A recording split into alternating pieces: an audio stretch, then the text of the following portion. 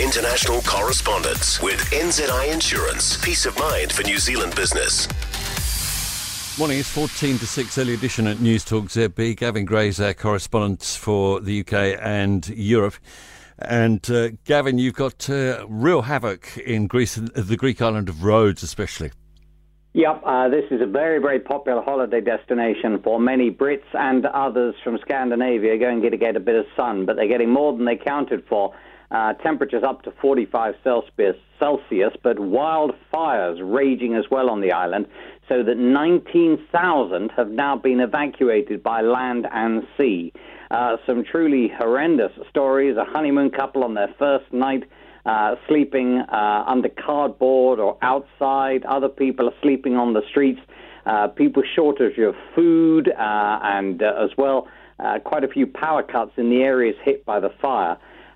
So what happened is many were woken up banging at their door or alarms going off as the wind changed direction and fanned the flames towards 3 or 4 villages, pretty much in the heart, the centre of the island of Rhodes.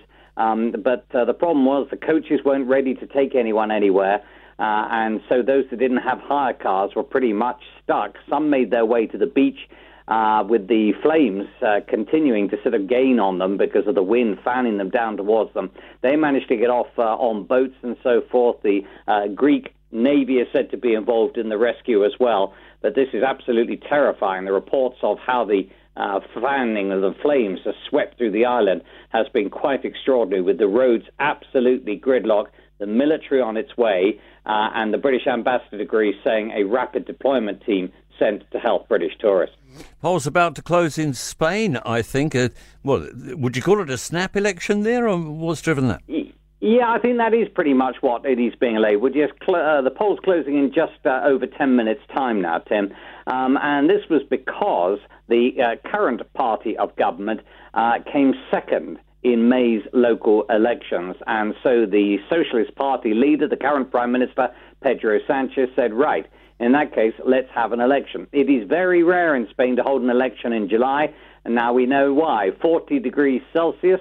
It is said that there were 2.5 million postal votes for this election, and that is because 10 million people are on their summer holiday and not in Spain there to vote. However, turnout is said to be down on the preceding election.